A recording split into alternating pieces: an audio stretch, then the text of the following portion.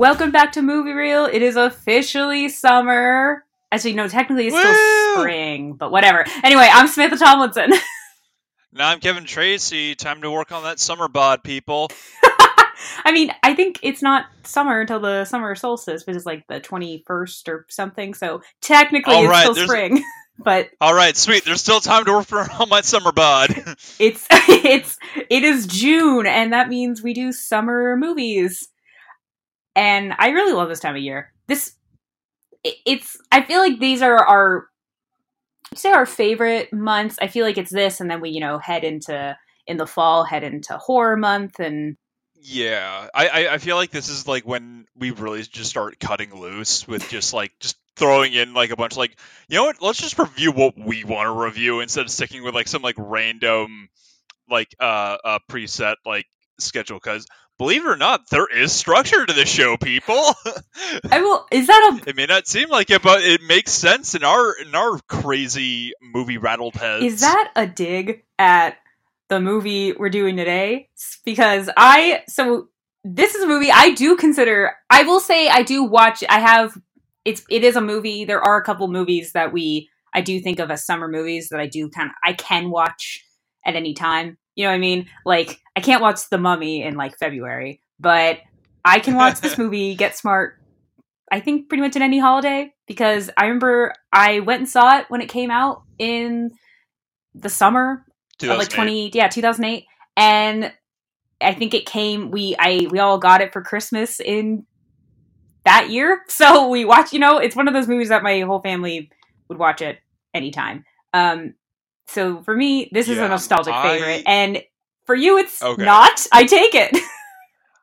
I have not seen this since it came out in theaters, and I promptly forgot about it, except for the fact that they had like a random spin-off movie that they promoted the ever-loving fuck Wait, that was a movie? I thought that was like a show or something.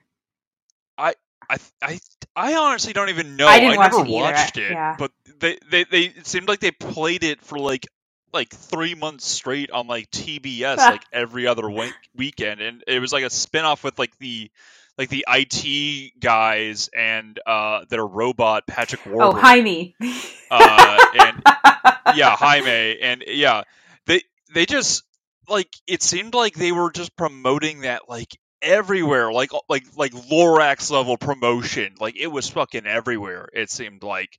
But yeah, I have not seen this movie in theaters, and I watched it the other night, and yeah, surprise, surprise, it is not as funny as I remember. Don't get me wrong, there are some funny jokes and funny moments, but overall, I don't really enjoy this movie as much as you. Yeah, I mean, like. I kind of just, going into this, I assumed you didn't like this movie, just because I know you, and that was just my assumption. But, like, it's, I guess, more nostalgic.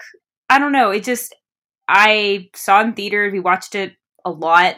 It's a movie that I think my whole family enjoyed and laughed at and whatnot, but...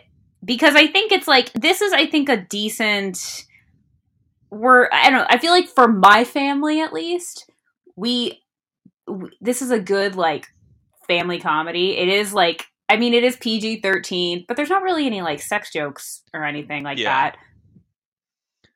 I mean, there are parts where it's like, okay, this is a little horny. But it's pretty subtle, like him, like her when she's going underneath the lasers, and she's like, "Are you looking at my butt?" And he's like, no, like that. That's pretty.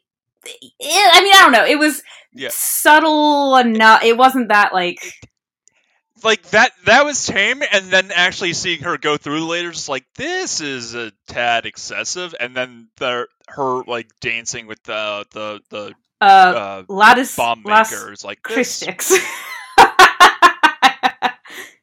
I'm like, yes, I will say that joke of Alan Arkin, who's the chief of Control, is that joke. I was kind of like, it's not that difficult of a name to pronounce necessarily. I mean, it's not. I don't know. It's not an easy name, I would say, but like, he's telling you exactly how to say it, and it was like he was saying it wrong intentionally. That, yeah. Honestly, Alan Arkin this is was a fun the star of cast. this movie, in my opinion. He was by far the funniest person of this entire. I can agree. Movie. I think I do think this is a very fun cast. It's also very much a cast when you think of it of the time. So it's Steve Carell, who is 2008. That's still very much off his height. Anne Hathaway. This is kind of at that stage. It was before Les Mis, but it was like post Princess Diaries when she was starting to branch out of like the kind of fantasy and all that. Yeah, you know, like that. Like the like Ella Enchanted. Yeah, she was like doing things a little bit more edgier or dark. I think she around this time was nominated for an Oscar for a different movie. Like, you know, she was bursting out of that. I don't know what the word I'm looking for is, but it was like her breaking out of her shell. She did a lot more tame things, and then she started doing more mature things. Yeah. Not like in a gross, but like just more adult things. But yeah. Also Dwayne Johnson with hair, which really threw me off because like, wow, I haven't seen you with hair in forever. And also, he looks super small in this movie. Like this, he looks like modern day Dwayne Johnson would eat. Like this movie's Dwayne Johnson. Yeah, Dwayne. Yeah, he's so much smaller in this. He is not. He is like he looks like like he's much smaller in this. His muscles are not nearly as like bulgy as they usually are. But also, I mean, don't get me wrong. Don't get me wrong. He would destroy you. He's still muscular, but yeah, like compared to how he is today, yes, he is definitely smaller. But I think for me, what really threw me was I remember when we watched Doom, and he was in that, and he in that movie compared to it's like half of it's I think part of it is he has hair, but I remember in that movie something about the way he looked like he was CGI. And this, I realized it kind of was the same thing. Like, and I'm just wondering now, like, because this was around, again, this was also that time where The Rock was kind of at, like, he was doing a lot of, like, kids' movies, like, The Game Plan, and I remember was, like, randomly on an episode of, like, Hannah Montana. He was very much, like, doing family and kid-oriented things. And this, he definitely. You know what I mean? This is very much a movie. This cast is very much like I almost want to say a product of its time, but I feel like that's not. I don't know if that's quite correct. Like the cast is very 2008. Yeah, because it's got Terry Crews, it's got David Koechner, James Caan, Patrick Warburton, and Masai Oka from Heroes. Yes. Which honestly, like, I don't think, like, aside from this and Heroes, I cannot think of a single other thing that he is in. He is in The Meg, and he dies really early on. Yes, The Meg. Everyone remembers that movie. I saw that in theaters, and I barely remember that movie. I thought I dreamed that movie. My sister and I love The Meg. It's anyway, but yeah, I remember seeing that with like my entire family, and I was talking about it the entire way home, and I promptly forgot I ever saw it the next day. See, it was when my sister saw it in theaters, and she loved it, like, because it's who doesn't love a monster movie, but also like it's a kind of ridiculous and ludicrous monster movie. Absolutely. But she saw it in theaters, and I guess she told me, it ended with them going, Finn. And then she showed it to me, and we had just watched Geostorm, which was, and also is also a fun, bad movie, but we were way more into The Meg, and the Meg was a lot more of like a dumb, good, fun movie. But anyway, yeah. I also remember it was something along that same vein was Hurricane Heist. Yes, I haven't seen Hurricane Heist. Same kind of vein as that. Yeah. I started it and I was like, wow, this is really boring, actually. That doesn't surprise me. Yeah. But yeah, anyway,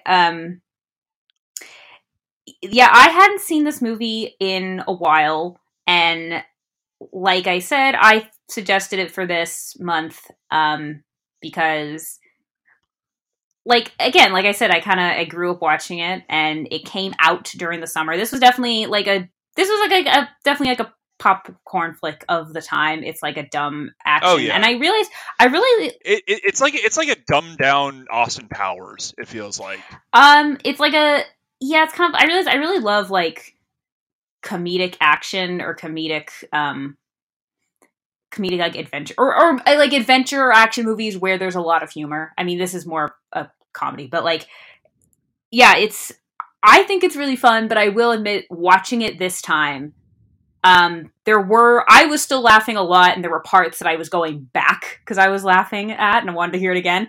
But I will admit, there were things that I noticed, and I feel like if I had watched it, if this was my first viewing of it, I would be like, yeah, this movie is a piece of shit. But to be honest, this week, like literally the timing could not have been more perfect. This week, I watched the first two Mission Impossibles for the first time, and because someone at work was she really loves like Top Gun, and she was so excited to go see the new one. So I watched Top Gun, and then I ended up just in this, I don't want to say full on black hole of Tom Cruise, but I watched the first two Mission Impossibles, and they are terrible. They're so bad, and I was like, honestly, the first one, I was so angry by how disappointed I was and my biggest issue with it wasn't a fun movie. Whereas Get Smart, whether you like it or not, like, there are things about it that make it fun.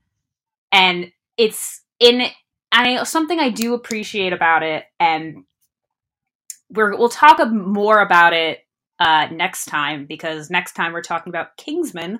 We're doing a spy theme this month. Yeah. But with something both of these movies have in common is like old school the spy trope, like the suits and the fun gadgets. But the thing I appreciate about this movie was I felt like they didn't shove it down our throats of how they are old school. The only kind of real mention of it is how it was created. It was like supposedly in the very beginning when it was like a Cold War thing. Disbanded, air quotes, during the Cold War, and then we see Steve Carell go into work, and there's like 20 different like mechanical doors for him to step through. But yeah. Yeah, and they're all like the worst CGI. Some of them look okay, but I noticed some of them didn't look great. But yeah, yeah. But that actually brings me. I want to talk about this right now. The score, particularly the theme for this. So Get Smart.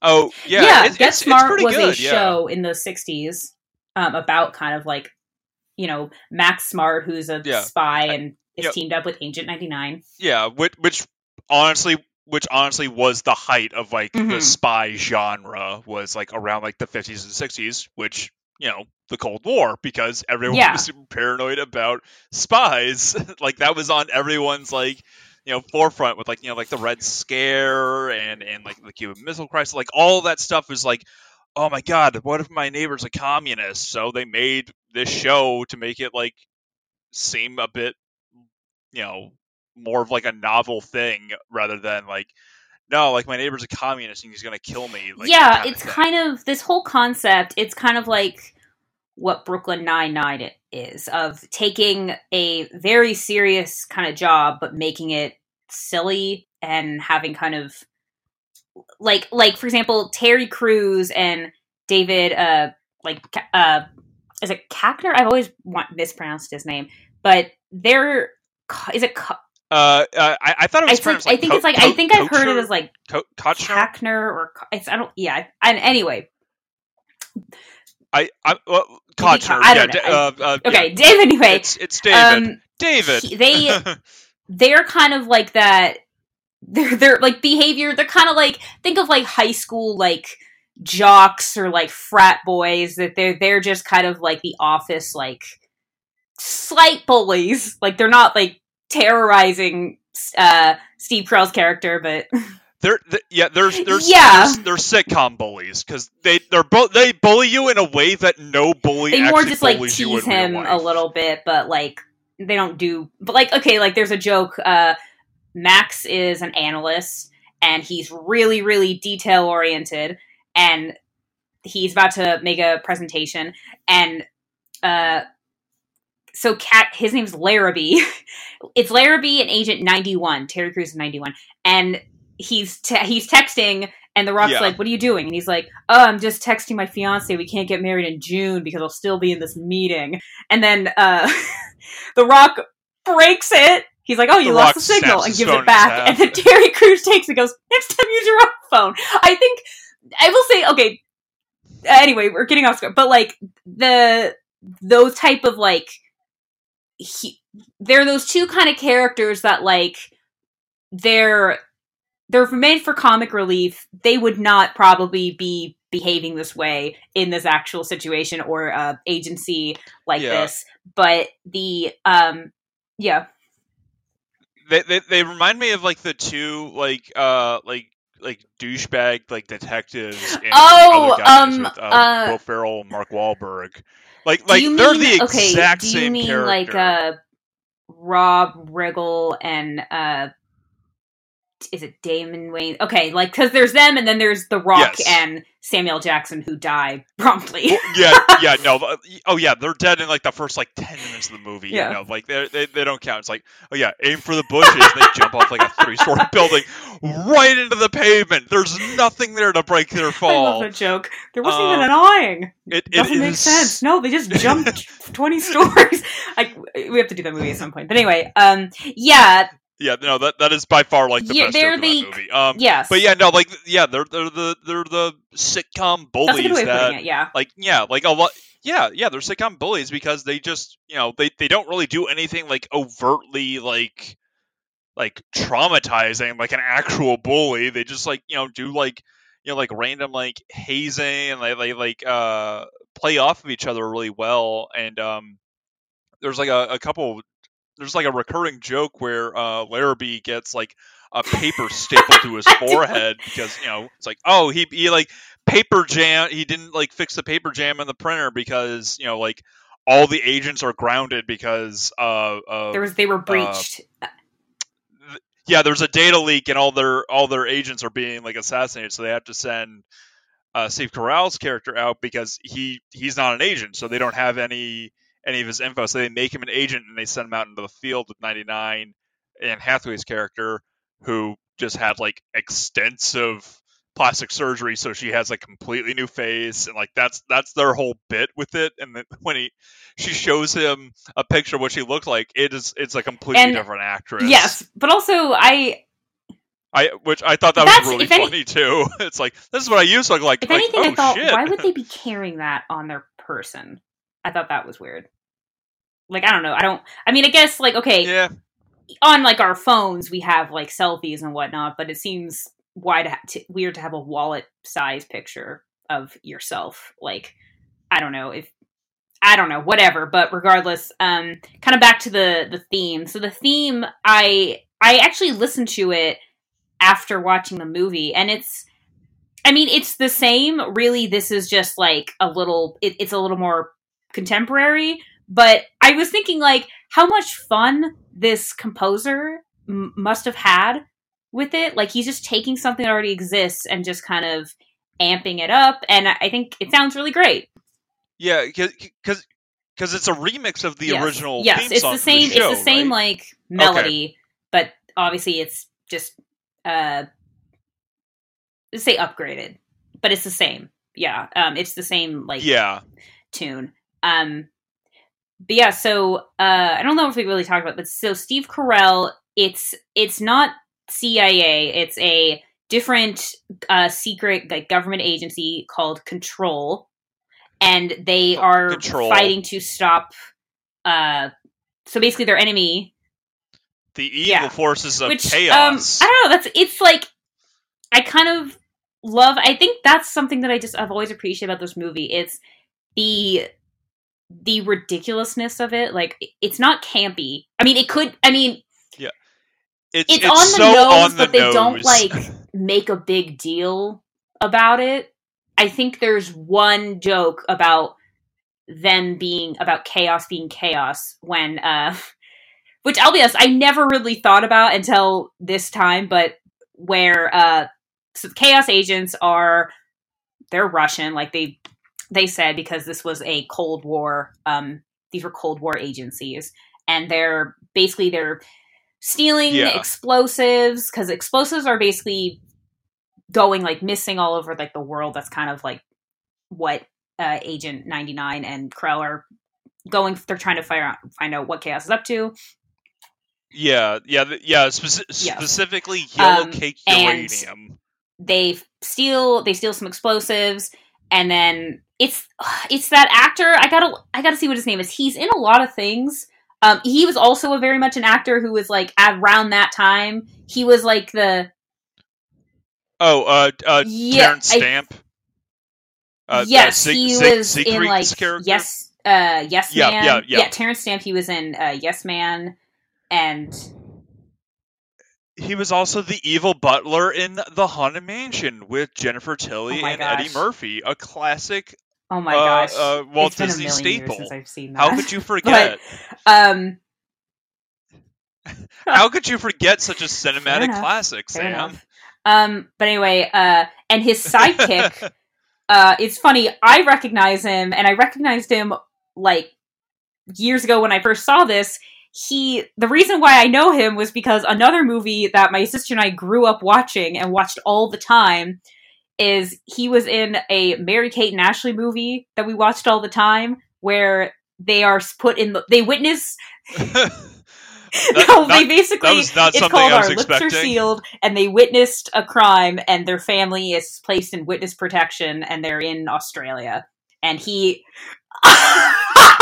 He's the evil sidekick in that. Oh my god! Yeah, but and like the whole bit is that like they go through like multiple different like identities because they keep blabbing about their identity in some way or another. And Australia is literally like Australia's literally like the last destination. It's like you've gone through 50 covers. Basically, like literally weeks. The first like they're relocated, and the first thing they're asked is like, What brings you guys here? And they're like, oh, we witnessed a crime, and now we're in witness protection. And it's like, what the fuck? It's like, that's the whole joke, is that they can't keep a secret, and they have. But anyway, yeah.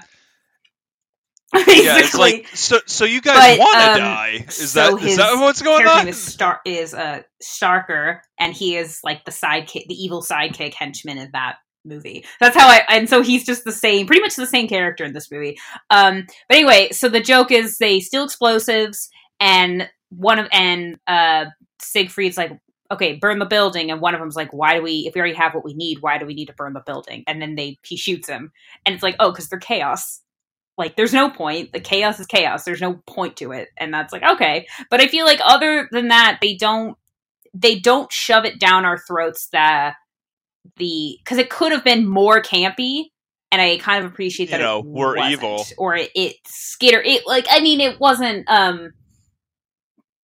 It skittered around. Like honestly, I felt like Terrence Stamp's character was so wasted on this. Like he brings like a level of like actual like an actual genuine terrifying presence as his character, and he's not even like the main bad guy. He's like the second in command and like face of chaos for like Agent 23, Dwayne The Rock Johnson's like actual like secret reveal that he's spoiler for this like 2008 movie that like Dwayne The Rock Johnson is secretly been running chaos and doing all this, but like Siegfried is like actually has a genuine terrifying presence that this movie had no right to actually have, because like every time he's on screen it's like, oh, I believe that this man will kill you and feed you to like his like pet like great white shark that he has, because of course he has a pet great white shark or something like that. I'm assuming this man's evil. This man of course has a great white shark as a pet. Like, did you watch like an extended? No, I'm generalizing, because spy movies always have like some like like Yeah. exotic animal that is like super deadly that is like, oh, I'm going to feed you, like you know, like the whole Austin Powers bit of like, Yes. I just want some great white Yeah. sharks with freaking laser beams attached to their heads, just like super over the top, like I'm gonna feed you to this rare deadly animal that I have cultivated for my own nefarious reasons. Yeah. Okay. Yeah. But I know what you mean. Yeah. Like he is that he seems that kind of bad guy, but yeah, he's not given that much to work with. And I think that was that's the thing about this movie is I do think you agree that there are laughs in it, and I do think there I think the comedy I don't really have an issue with. If anything, what I noticed were there wasn't the movie seemed to think there was a lot more emotional content for an audience to sympathize with than there actually was, particularly between Agent 99 and Max. Yeah, that was like But non-existent. basically, I don't. It's like basically we kind of he asks her. There's like a scene where because she in the beginning does not want to be partnered with him. He has no experience, and so he's kind of learning as he's going. But also, if the whole kind of point of it is he does do things his own way. As an analyst, there's things he knows these people because he's been listening to them for so long Yeah. that actually becomes an asset. So he's not. And there's like a joke. He's like, "I'm not completely incompetent without a gun." Like, which I'm wondering if that's a line that from Get Smart, because the whole missed it by that much. That was like the catchphrase. Yeah, that was a catch. He only said it like a couple times in this movie, which I'm glad that they didn't just like overuse like a catchphrase or something like that. I think they should have used it. They only used it twice, and I kind of wish they used it a third time. Just to really seal. I thought they just kind of of seal the deal. Did they not? I can only think of two times. It happens at the very end, and it happened once in the middle. I don't remember. Wait, maybe when they. Yeah, I don't think it was only twice. I can't think of I can't think of another time. I can't think of an earlier time than the second time or the first time we hear it. Well, anyway, whatever. There's the catchphrase. But yeah, going more into the villains, their whole thing is that they're trying to hold the world ransom with all these like nukes that they've given to like all these quote unquote 20 unstable dictators, and since everyone like more or less believes that this is a defunct agency, that chaos no longer exists, the United States government doesn't believe this to be a credible threat except for control. It's like you idiots. And then Chief gets into like probably like one of like my favorite lines of like him fighting the vice president. It's like, I've been waiting for this since the Nixon era, and he jumps over the table and just tackles the VP. It's like, because that's literally hilarious. All of them are like older white men, and so they make old jokes. But yeah, that's also that scene. It's Alan Arkin, Kevin Nealon is in there if you for a second, and yeah, the one of the military guys, I can't think of his name. He was very much like he did a bunch of 90s things, like he was on Boy Meets World, he was Sean's dad, he was on Home Improvement, like he was like, oh yeah, I can't think of his name, I don't know his name, but I know what you're talking about. Yeah, he like that's why he looks super familiar to me. Yeah, no, it was kind of like this movie was just kind of like a random who's of like cameos and celebrity appearances. It felt like, yeah, because like hell, even The Rock, like he felt like he was like an overglorified cameo because it didn't seem like he was in the movie that much. And like his betrayal seemed like a complete like out of left field because he has zero character development throughout this entire movie. Which is, I mean, villains don't change. I know, but I mean, he's just like, his whole character can be summed up. He's the hotshot agent that everyone wants to be and strives to be, and that's pretty much it. Like he just has like he kind of has a bit of an ego on him. He doesn't really do any like the office stuff. And then just out of nowhere, it's like, oh, by the way, I'm the bad guy. Yeah, I think it would have been interesting if there was more really subtle some kind of subtle hint. Yeah. Like maybe he's leading him into a trap, or he's whatever. But like there isn't really any evidence up until the only giveaway, and it's not even really a giveaway when They just discovered that he's just like, hey, you have like a bunch of radiation on you. Well, like, shit. But also, there is a part in the beginning where he and Steve Carell are, practicing, like at shooting target practice. They're playing they're playing paintball. They're playing paintball. And he is like, and The Rock is bleeding, and he's like, it's like an old stab wound. When my blood starts pumping, it starts to seep.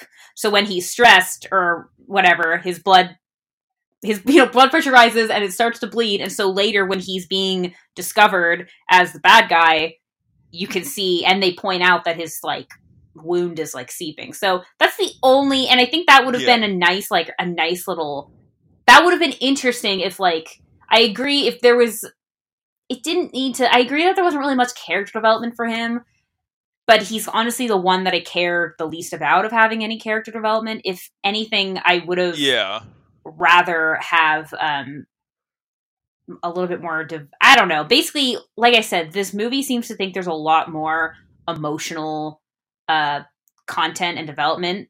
Yes, so 99 and Steve Carell and Max start to kind of, it's pushing them in the direction of like romance, but it doesn't, I don't think it's just, I don't want to say they have zero chemistry. I thought they like worked well together. It was just romantically, I was like, I don't kind of really buy it. I didn't see it. I think, because the majority of the movie, it's Anne Hathaway is just kind of like grumbling and complaining at like Steve Carell's like almost lethal incompetence. Like the fact that he hasn't accidentally killed himself multiple times is only because she has intervened on his behalf. Like he's almost like like there's multiple times where like if she wasn't around for like that X amount of time, he would have like somehow killed himself or gotten himself killed, which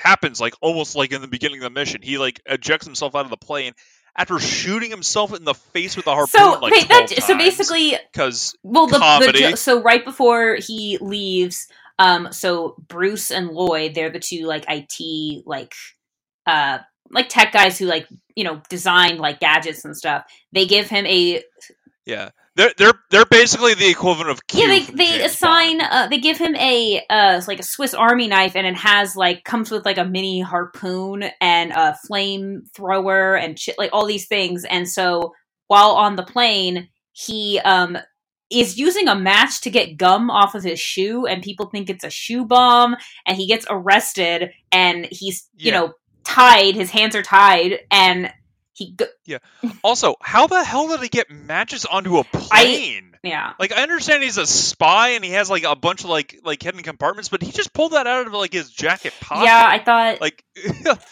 it's like this is post 9/11. There's no way you managed to get that just casually in your pocket. I will agree that was something I noticed where the best jokes in this movie were the ones that were the actions that led to the joke were organic, whereas a lot of them, like this joke, it's like either the thing that they did to the joke is funny, but the joke only happened because of the previous action, and it's an action that didn't need to happen, or it's a little unbelievable that it has. So like, for example,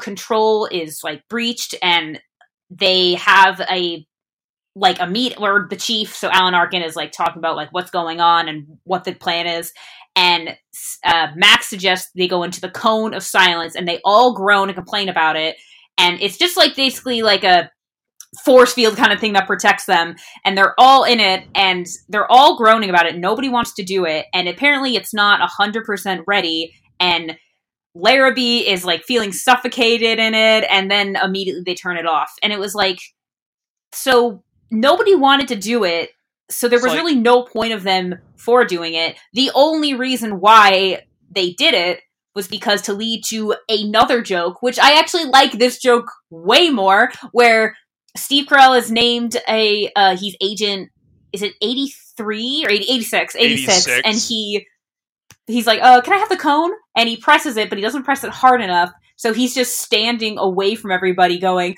I'm so happy, this is the best day of my life, and screaming, and then brings it back, and they're like, you didn't press it hard enough so we could hear you. And he's like, oh. And like, they just so move on. Like, yes, that yes, joke I yes, thought okay. was really funny, but the first use of the cone of silence, I'm like, this doesn't really make sense. They don't need to use it. Nobody wanted them to use it. Well, I think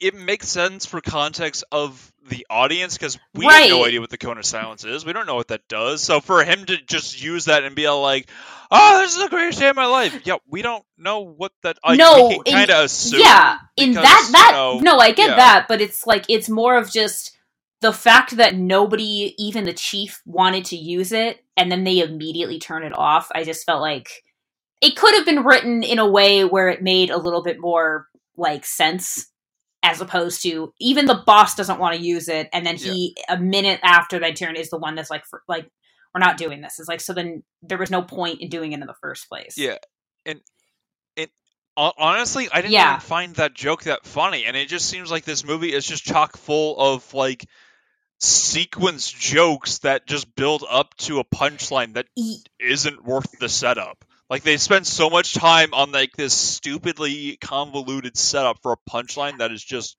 like I said, I think the best jokes are the ones where the action makes sense, so the joke makes sense, and it's funnier. Like, I think one of my favorite jokes, maybe my favorite line in this movie, is right at the beginning. So, like we said, Max is an analyst. He's really detail-oriented, and he makes these, like, really, really detailed, like, hundreds of pages of, like, research, listening. He basically is just listening to, like, these chaos, and they're basically conversations. Yeah, it's like, hey, how's your coffee? It's good. How's your muffin? The chief is like, also good. Muffin's a code word. He's like, no, it's comfort food, and frankly, much more fattening than most people realize. Which begs the question: why are two hardened chaos agents risk the carbs? Like that.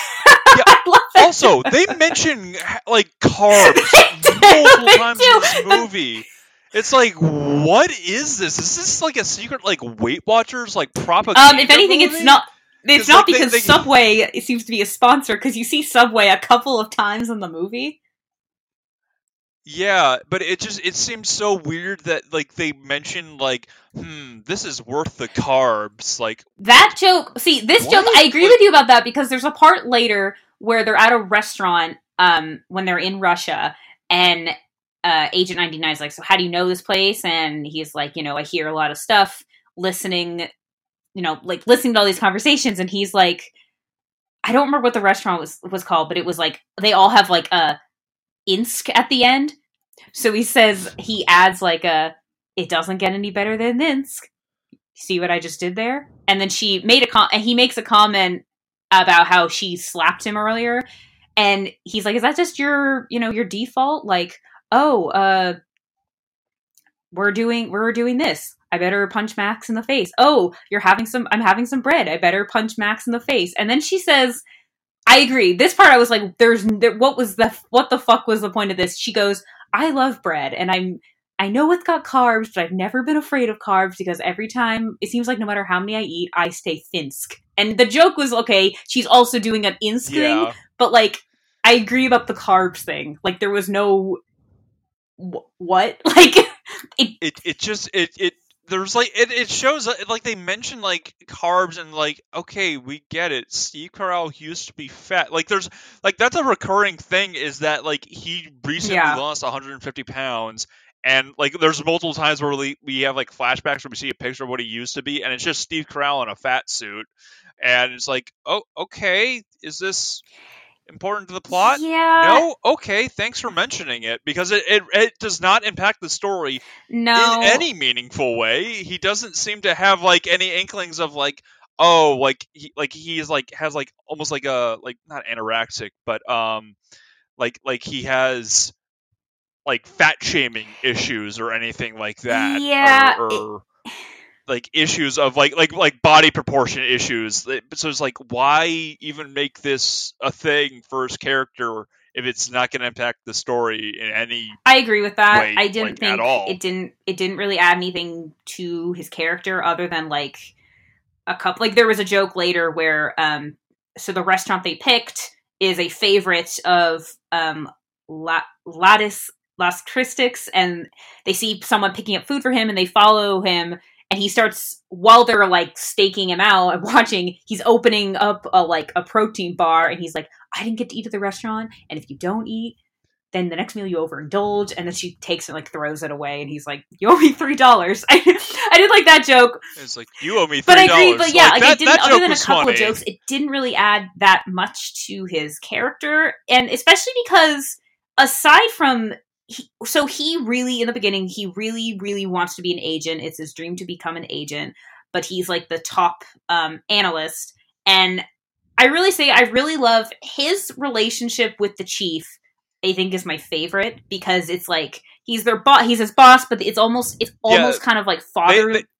Yeah. Like basically, he really wants to be an agent, and he says, "I know in the past my weight was an issue because he was overweight, so he couldn't do all the things he would need to do, and he couldn't complete the obstacle course." Yeah, but it seems like that wasn't even the only reason why he wasn't made into an agent. And Alan Arkin says, I know how much you want this, but I can't promote you because I can't afford to lose my best analysts. Like, and when he is actually out there, you see Larrabee and Agent 91 like struggling, and you hear Bruce and Lloyd make a comment being like, it takes 8 of these guys to do like what Max can do. Like, he's so good that is more important than his previous like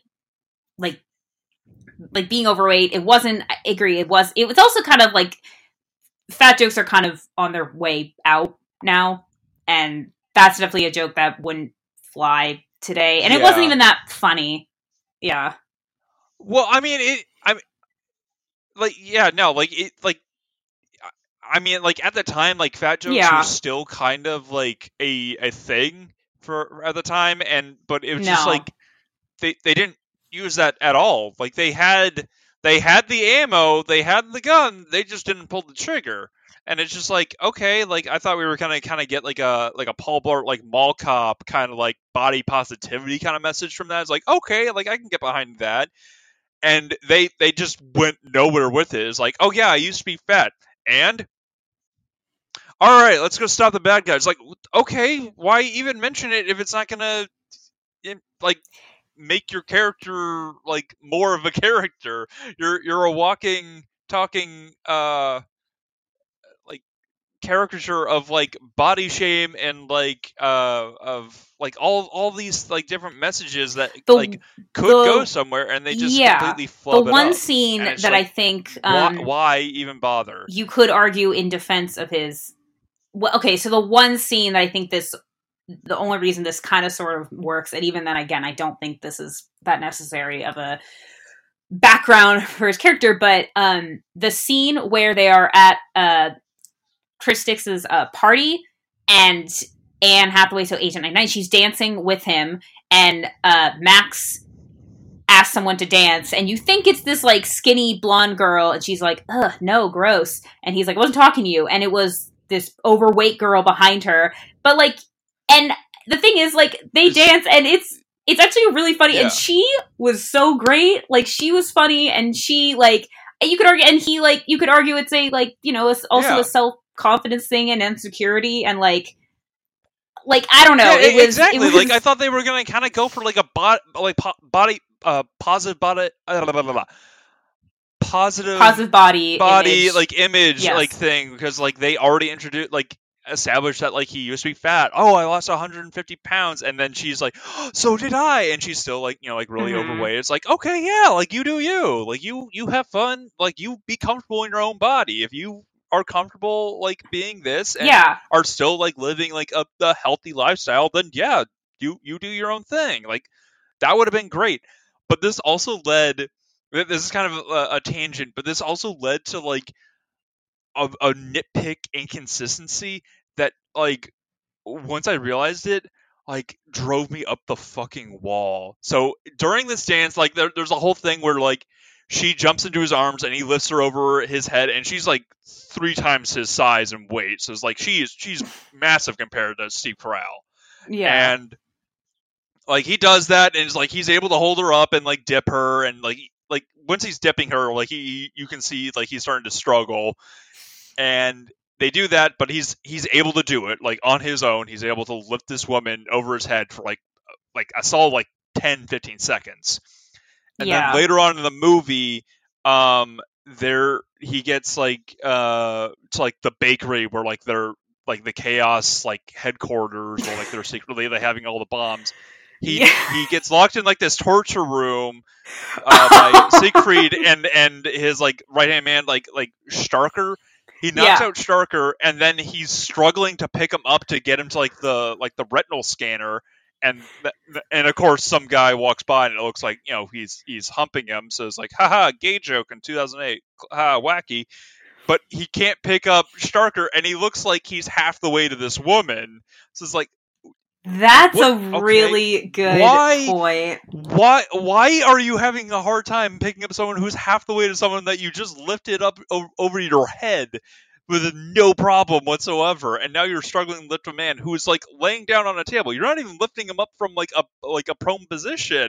Like this should be easy for That's you. a really good. I did not think about that at all. And I don't know why that drove me up the wall, but it did. That's a really good point. I didn't think about that, but Yeah. yeah. In conclusion, yeah, there's the fat jokes are just kind of unnecessary, and it's definitely it's very much a 2008. They wouldn't. There's no way they would have gotten away with that today. Well, they didn't even really like do it. Use any Yeah, fat jokes that no, much. they didn't. I just think, and it's not even that he used to be fat. It was just, I agree, it should have been. I mean, like, okay, there. Yeah, I agree. There's a lot of like insecurities or things that he would. I mean, I don't know. I don't know. I don't really know what to say about it. It was just something that I was like, this wouldn't fly today. Like I don't know. I'm someone who, and I know it's mild compared to like how extreme it can go. I struggled with my weight in like high school, whatnot, and I've lost weight. I still have like a ways to go, but I've lost weight, and I still struggle. Good and for I you. still, I still struggle with, like those some of those issues I have don't go away. Like that's and that I agree that could have been. But also, it's not that kind of movie. So really, it's just no, it's not. But I mean, it's also like that wasn't also like a thing in like Paul Blart Mall Cop, but they still had like a very like positive body image, like a theme throughout that movie. Like it's like like I have like this medical condition that basically makes it so like my blood spikes super low, so I have to have like a constant like sugar intake, and that's why I'm like fat. Like there's like some kind of like random like MacGuffin for like why he's like that like fat, but it's like no, but like I'm happy with this. Like I'm still like very active for my job, and he's like saves the day, even though he's like was like hypoglycemia or something like that. I don't know if like that's actually how it works, but that's how it works in the sake of the movie, so that's what I'm going off of. And I'm surprised at how much I'm talking about Paul Blart Mall Cop for this movie. But it does have a similar theme between both these movies of showing like a similar amount of how one's like body weight can be a hindrance, because in the beginning of that movie he's trained to be a cop and he fails the obstacle course, and Steve Carell in the beginning of this movie in flashbacks he fails the obstacle course because of his body weight, and the parallels are there. They very easily could have done something like Paul Blart Mall Cop of doing this like, hey, I'm not going to let something like this be a hindrance to me, and I'm gonna get in shape, and he does, but like we don't see any of the progress. We just see the end result and what he used to be. We don't see his I don't know, his ambition on him trying to stay fit or anything like that, or any like lingering insecurities about his body weight, other than like he had like a bad Yeah. dream where the his like prison guards like shove like a cake through like a mail slot, and he's just eating it like he's like a Yeah. caveman, and he just wakes up and is like, I'm fat. Like that's Yeah. I think that's that was the one overall. There are other movies that utilize it better, and it's just kind of, it's just there solely for a laugh, and that's about it. And I agree. If anything, I was just like, this wouldn't be okay. I mean, technically it's still not even. I don't even know. It's just, it doesn't need to be there, really. That's the bottom line. But yeah. The only thing is it gives us more insight into his background, whereas Agent 99, we don't really know that much about her, which is one of the reasons why their kind of slowly budding relationship is a little unlikely. Like okay, Forced. there's like a whole fight sequence in at the party in the house. And actually, that house, is that the X-Men house? I don't know. It kind of looks like it, but It I'm not looked 100% kinda like it. on that. I have no idea. It's okay. It looked kind of, the stairwell in one of the scenes looked the same. But anyway, and the next day, he's saying like, I think we work really well together and blah, blah, blah. And she's like, this is something I had to learn the hard way. You can't trust anyone, not even me. Like, I could be they basically think there's a mole inside Control. And she's like, it could be me. You have no way of knowing. And that never Comes really, back again. like, okay, how did she, no, especially because we find out later, he's asking her, well, in this particular scene, he's just like, okay. And then he's like, what are you like, she's got it going on, and he's like, what are you talking about? And I kind of realized, I think at this point, it actually makes, of course he's intrigued by her. She's like the sexy spy. Yeah. But on her end, I realize now, I'm like, if anything, it makes a little bit more sense for her to fall for him first, because she knows more about him, because he's completely the opposite of herself, as well as anyone she's ever worked with. And then we find out later, when he asks, like, why did you change your face? Not like just, like, why did you really change your face? And she says it was because she was involved with someone from work, and she lost focus, the mission blew up, and her identity was revealed, and so she had to change her looks. And she apparently, the only real emotional content we really get from her is that she used to look like her mom. Yeah. But she had to do this if she wanted to keep being an agent. Yeah. And it's like, that's interesting. But also we find out later, and it's like, so is her mom still alive? What's her family situation? As well as, like, we find out later that the agent she was involved with was 23, so The Rock. Yeah. And I was like, okay, is the whole finding out, like, the whole, I had to learn the hard way, is that you can't trust anybody, was that wasn't him. And we know that wasn't him, because later, when it's revealed that he's a bad guy, she's like, I can't believe none of us saw it, especially me. And it makes the most sense why she would be the most upset that she didn't notice. So I'm like, what's that situation? Basically, yeah, there's a lot. Like, also, like was this? Yeah, like, how long was, like, their relationship? Did they have like was this like an ongoing relationship for like a really? Yeah, like we get no real context.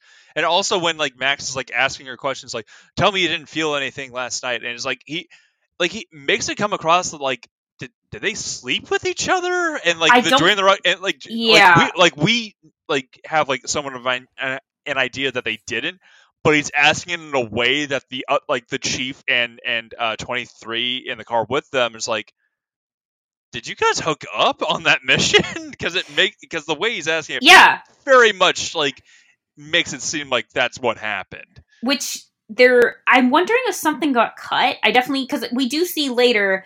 So the whole like sequence at the bakery is he basically puts like it's filled. They're using yellow cake iridium to like make explosives, and he Yeah. puts like some. Basically they blow it up, but he only puts enough. He says to bury the weapons lab, not to like actually cause radioactive destruction. And yeah, I'm not gonna blow up the uranium. and 23 does a sweep, says there's nothing here, it's just a bakery, and then apparent and also hold on, yeah. I want to cut in right here. So we see he's cutting in there, and you see like when he's like talking to like Anne Hathaway and the chief that is like, oh, it's completely clean here, and you see there are other people like walking around in there, so it's like either they are all chaos agents or control agents that are like working with 23, so basically double agents, or they are all just like moronically incompetent at their job that they didn't pick up any residual radiation and only the Rock picked it up for some reason. Because like there's no way they would just send one agent into the field to sweep for radiation, and he's not even wearing a hazmat suit. He knows that there's radiation there. Like, out of everyone there, he's the only one who knows that there is, like, radioactive, harmful material in that area that is now probably unstable because it's gotten buried in a ton of rubble. So it's like, why aren't you wearing protection? Maybe that's supposed to be a hint. Like, everyone else... That... I know. But I didn't think... I never picked up on that. It was just such a weird thing. That's a good point. I didn't pick up on that. So it's like, either Control seriously needs to clean house on like double agents, or check in to make sure that they didn't hire a bunch of like more Larrabees and 91s that are just seem like moronically incompetent, or did Dwayne The Rock Johnson just like have the uranium move before they got there? And if that's the case, why is he still covered in like a ton of radiation that it sets off Max's Geiger counter? And why does it set it off like 30 minutes after they've been hanging out together? Like, why does it set off the Geiger counter so much later after they've been around each other? That's what I always wondered, because that's a good point, because the first, we don't know he has this watch until he's in the bathroom at the restaurant, and knowing that there's a lot of chaos agents, he's peeing. There's a joke of him peeing and trying to listen to their conversation, and he keeps stopping, and then... Which is why this movie reminds me so much of Austin Powers, because like the whole when he gets to Frosty, he's peeing for like 5 minutes straight, and it's like this is literally the same joke. Is wiping, using a towel to wash his hands, and he's like setting his towel down, and he's right next to the guy, and so his watch is going off. He's like, "Oh, it's time to take my pills," and then he gets back to the table. He tells 99, he's like, "Okay, there was a guy in the bathroom who was really hot."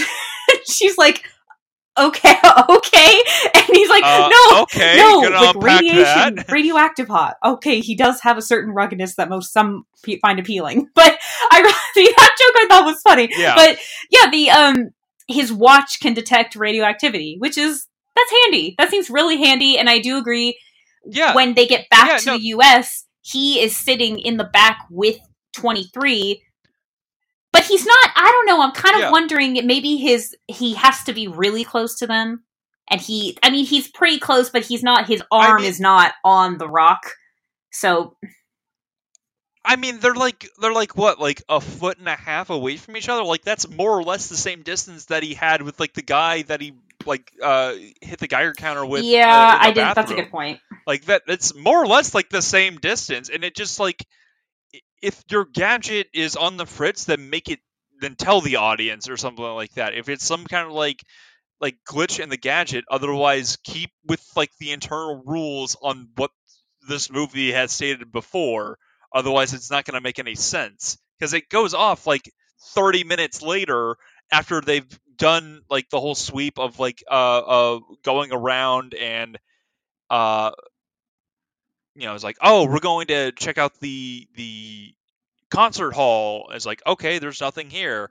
It's like, okay, we're going to go into the car. Okay, there's nothing here. We're going to get in the helicopter. There's nothing here. Like, he's been with The Rock like the entire time. So it's like the fact that it doesn't go off until like the very end of that whole spectacle of like, oh, okay, I'm done with this. And also, The Rock is carrying around the launch codes the entire time. No one questions what that metal briefcase is until the very, very end of like, the jig is up, Dwayne. The Yeah, Rock I Johnson. agree. Him being, it kind of honestly almost seems like that was. I don't know enough about the original show, so I can't go based on that. But it seems it seemed very much like that kind of came like up a cop out at like towards the end. Like they were struggling. They needed a twist, or they needed. I agree that there is for a bad guy who is pretending to, who is a double agent. It seems like he is being really careless, and yeah, he's just carrying around. But I also do think the briefcase, like, he's a spy. Yeah. We don't think that much of it, but I do agree that as an audience, we don't think that much of it.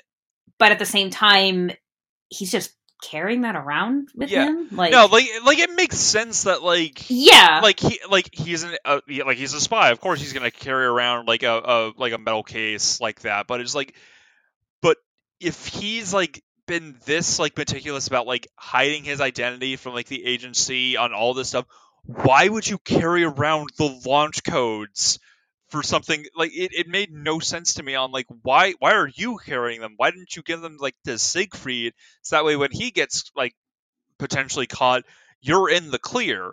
And as far as we know, I don't think we know if Siegfried knows that Agent 23 is his boss or anything like that. There's no indication on his voice is disguised. Yeah, whenever they talk.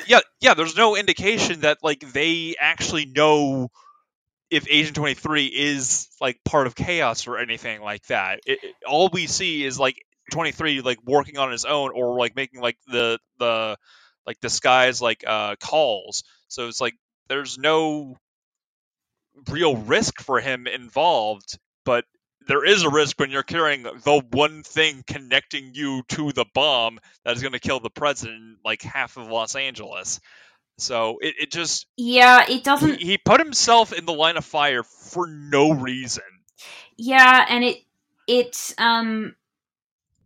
also... It just... What's his motivation? Like, why is he doing this? Like, I mean, even if it was... Money, I guess? Because they never make... I mean, they never really talk about it. It's very much... I agree. I mean, not like Siegfried like makes a demand for like $30 billion, like $300 billion or something like that. I mean... Okay, but like, it doesn't not for him, but why is like The Rock, like, it just doesn't. I agree, it's kind of a cop out. It's like kind of a fun twist. He's like it's. I remember the first time I was shocked, but like looking, made there are valid points of like it is a little bit of a cop out, and there's just not a lot of like. Okay, is he like, has he always been a Chaos agent? Did he like turn? Because in the very beginning, he's just coming back from from a mission, and then he's grounded. Yeah, so because all the agents have been like discovered. But yeah, it just, he has no character for this to be like a shock. It's like, oh, you were the best of us. We trusted you. How could you betray us like this? Like this isn't like an Anakin moment of like, you were the chosen one. Like it just, it's like, oh no, the quarterback is evil. But also, okay, who gives a shit? But also, even when like they think that Max is a double agent for a minute, like, okay, 99's pretty heartbroken, and the chief is just saying like I'm really disappointed in you, Max. Like, it's like, and I really do love their relationship. I think they in this, but I also, it's like he should be the one taking it the hardest out of everybody. Yeah, he's like, I'm really disappointed in you, man. He's saying, he's like scolding his like son who he caught smoking. Like, he's not taking this like as hard as he should. It's like, you just realize your best analyst is probably a double agent, and you're like, I should have known better. I blame myself, honestly. But we have to talk about the the president in this. Oh, So yeah, James it's Caan.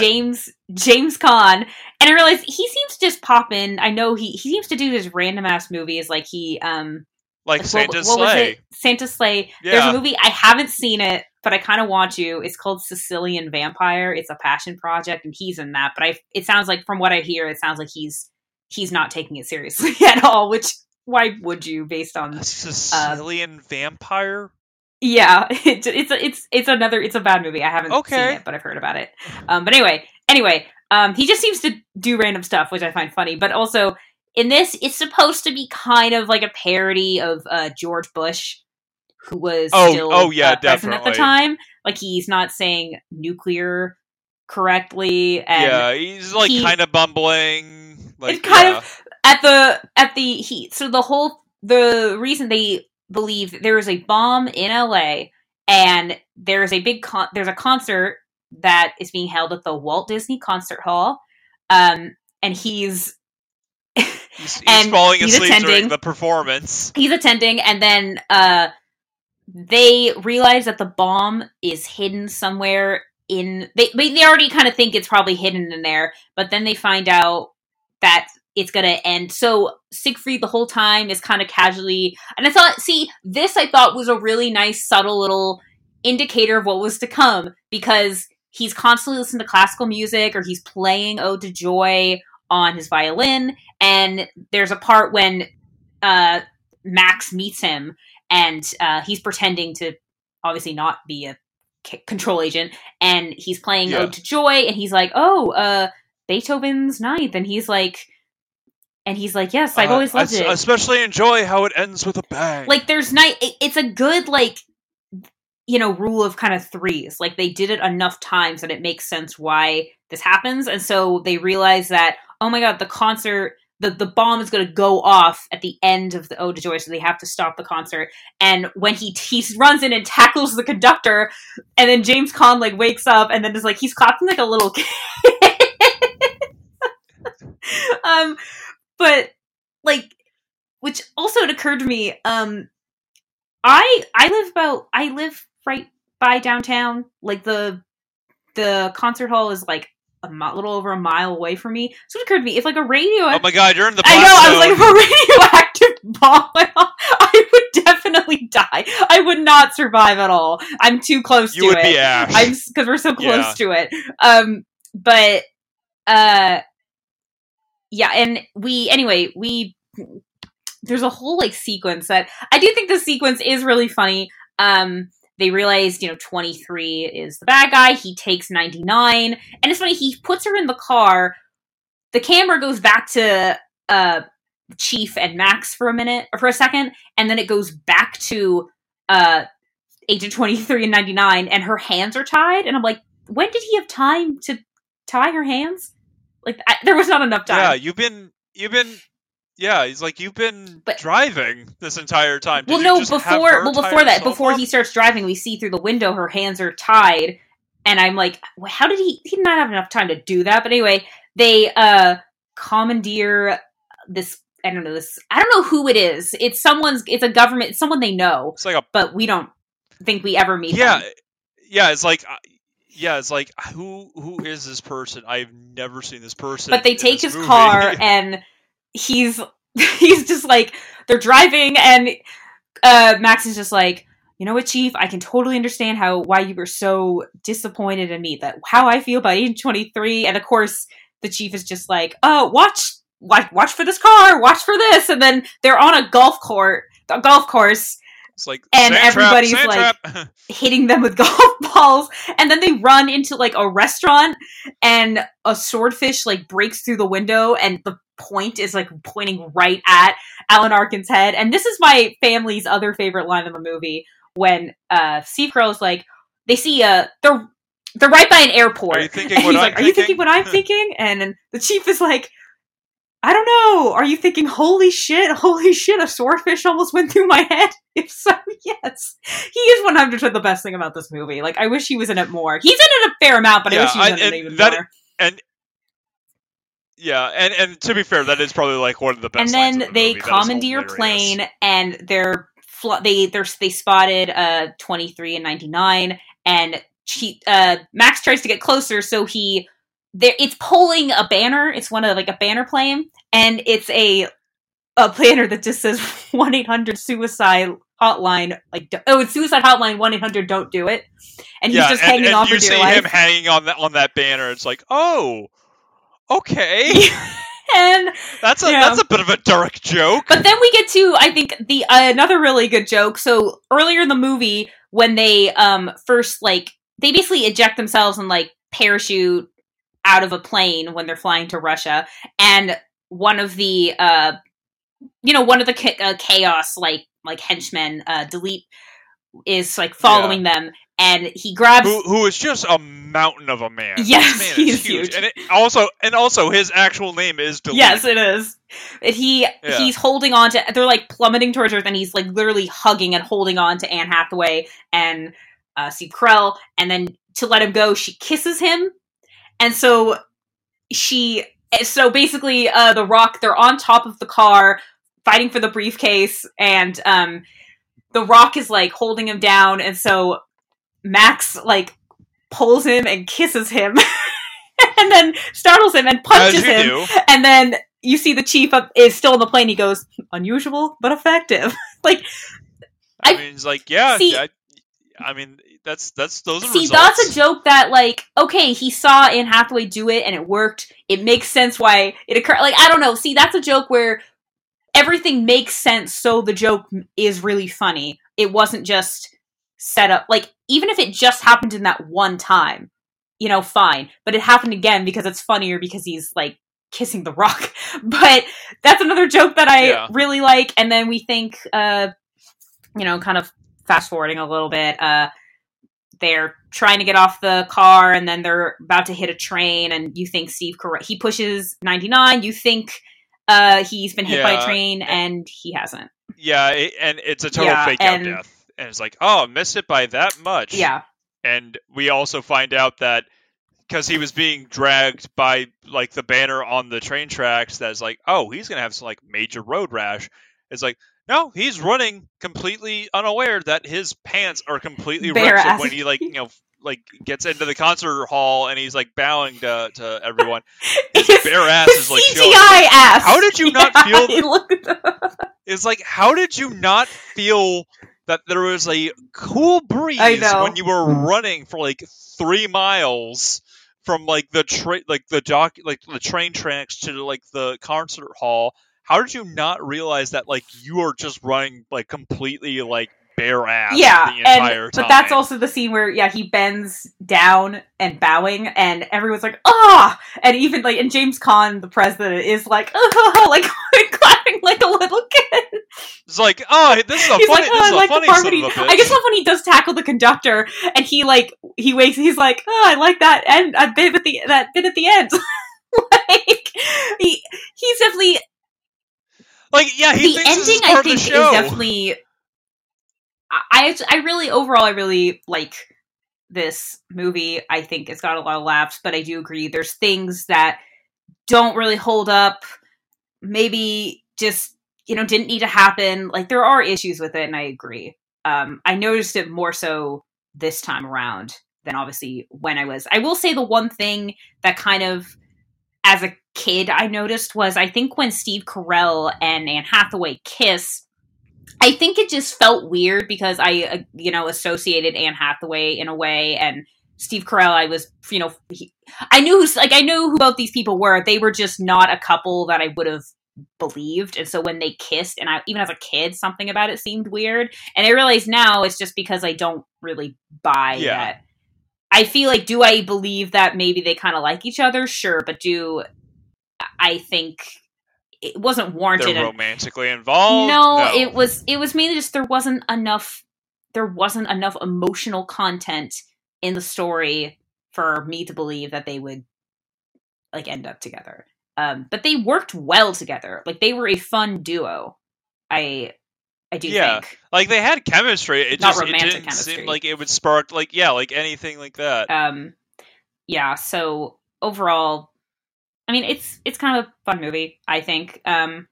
Kevin, you would say this is totally real, right? No, not at all. Not even the slightest amount do I think this is real. Yeah, I'm my trying. Yeah. my main point is the fact that the entire beginning of this movie, we see Chaos has been stealing a massive stockpile of yellow cake uranium, and it's like that. The fact that they were able to steal that much in that amount of time without anyone realizing it, with with no loose ends whatsoever, and we see that Siegfried is pretty casual about killing his henchmen, is like, why would any of the henchmen have any loyalty to someone like that? It makes no sense that there weren't any internal leaks within Chaos that would lead to either the American government or the European government being involved to stopping that, or at least having some major roadblocks set up for Chaos rather than just Control, who, to the public knowledge, both of these spy agencies no longer exist. So it makes no sense that Chaos was able to completely do everything that they accomplished in the movie completely unhindered by literally anyone except for 5 agents total. Yeah, I think there's even a joke where Starsky says, like, I want to quit, but what can I do? He's married to my sister, Siegfried. And it's like, Yeah. if anything, you totally could quit because he's married to your sister, so she can probably keep you alive. I mean, depending on how much he respects her. But, yeah, I agree on that, but also, the concept, it's like, when you really think about it, does this concept work in a modern day setting? And I'm kind of like, yes, no. Like, they made it work, but there are things like, it's because really it is a modern version of Get Smart, which was again in the 60s. So yeah, so there are elements that work, but overall I feel like they needed to modernize it a bit more for the motive and how the bad guy was able to complete this. If they were kind of doing something like in Resident Evil, Umbrella Company is a legitimate company that has this secret ulterior motive and all these secret hidden facilities. They have a public face, and then they also have a dark side. If Chaos did something like that, I feel like it would have kind of worked. And then Control would have just been completely hid in the shadows. Control, the Control seemed fine to me, but Chaos, we really know nothing about their structure, how it works, how it operates.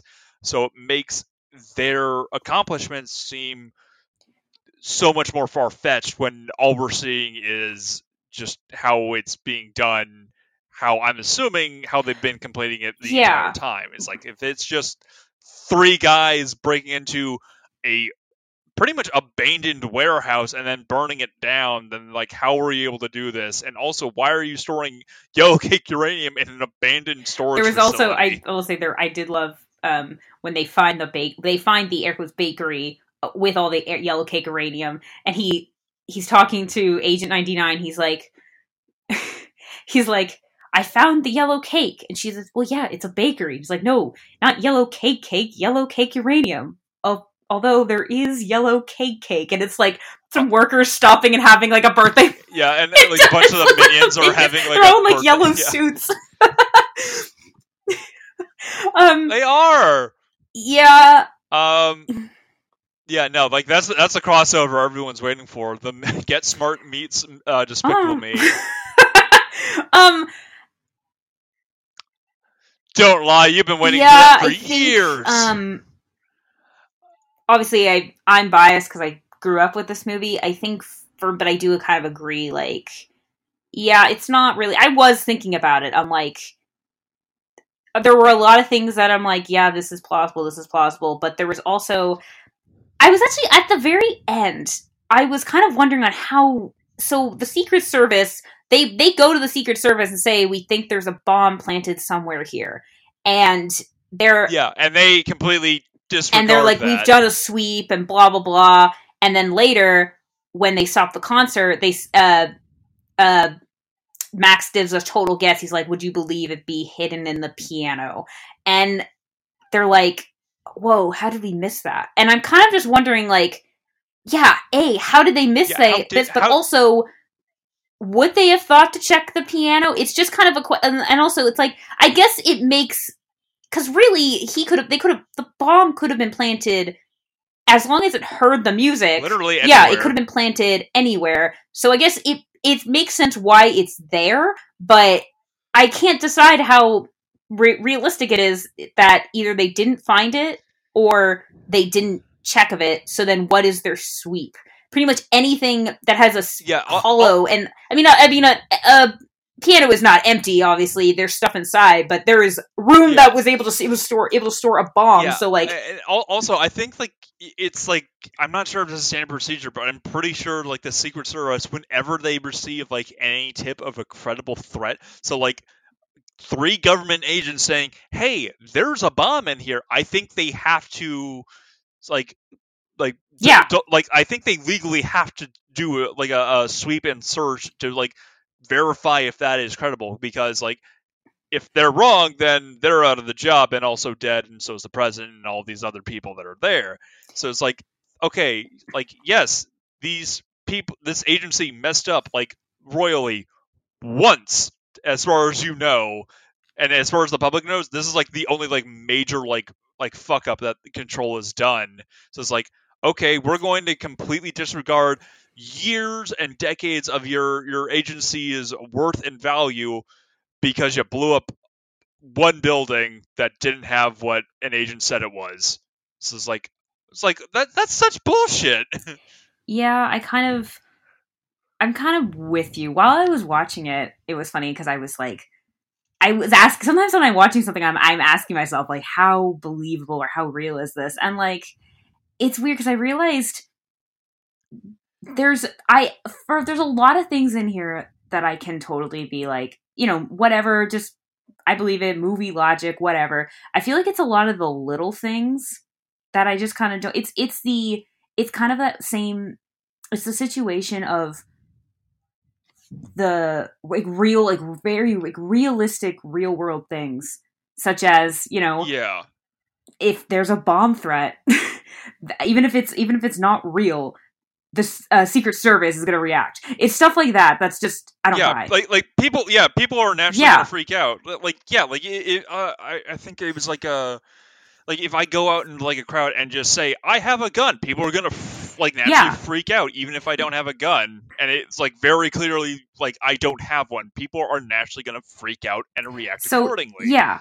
Like there's a knee-jerk reaction to threats like that. So the fact that the Secret Service just completely blew off this credible like intelligence agency because they fucked up one time, and because the Secret Service has never fucked up at all ever. I'm sure there's some topical stuff like that we're unaware of, but there's just, you can't do that and expect. And not expect there to be some kind of consequence. So I feel like it's a lot of those things that I have to kind of agree with you that this isn't very real. But there were things, watching it now, there were things that I did notice that I don't think I like.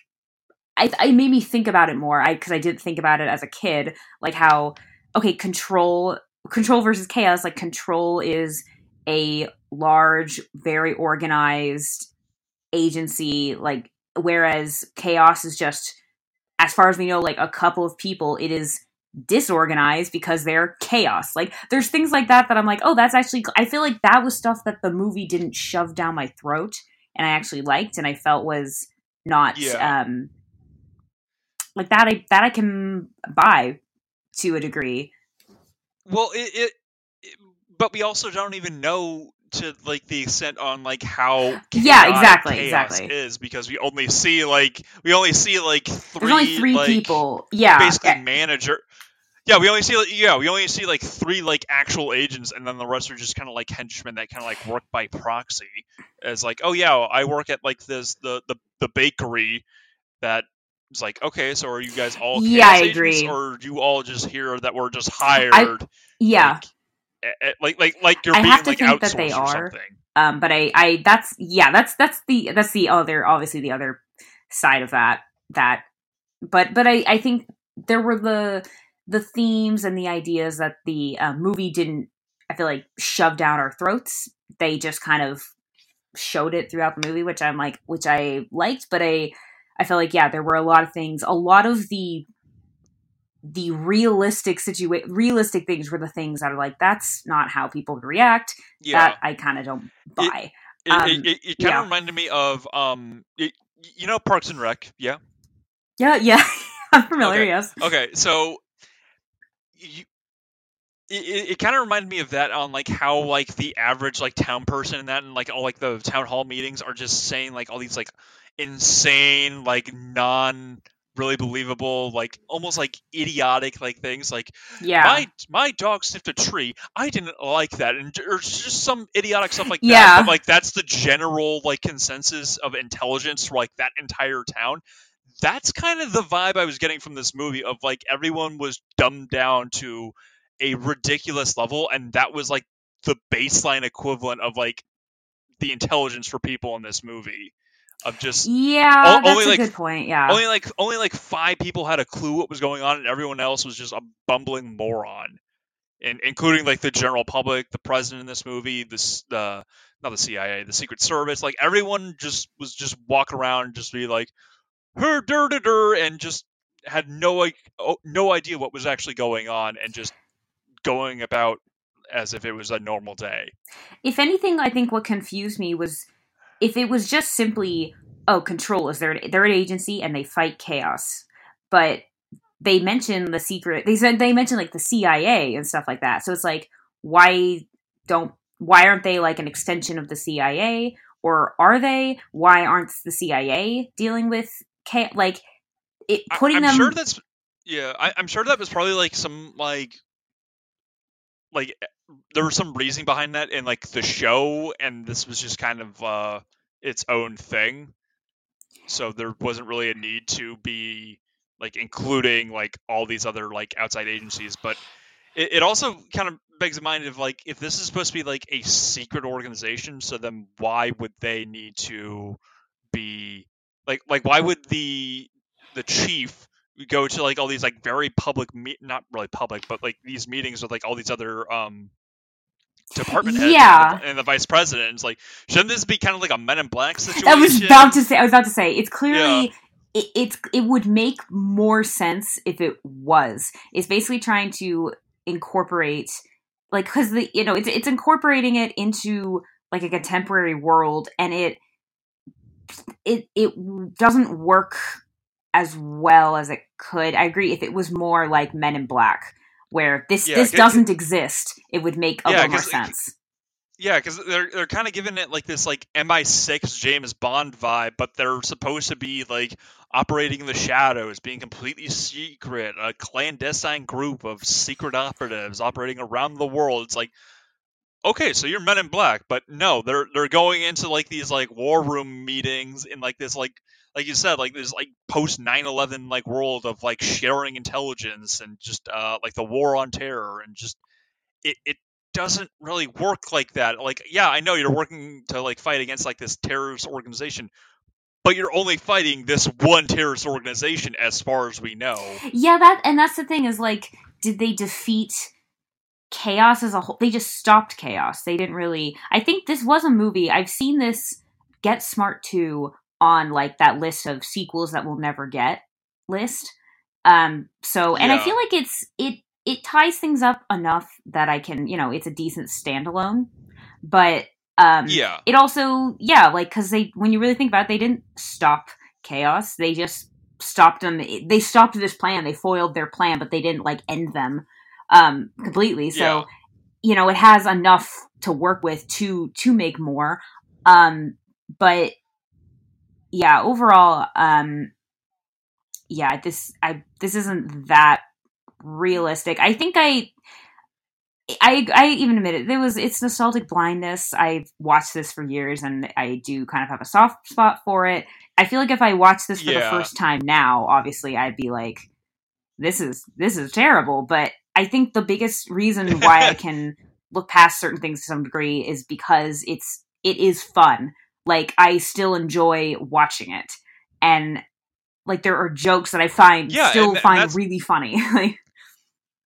Yeah, like that's perfectly fine. Like I kind of have like a love-hate relationship with like the Resident Evil movies. Like they're horrible movies.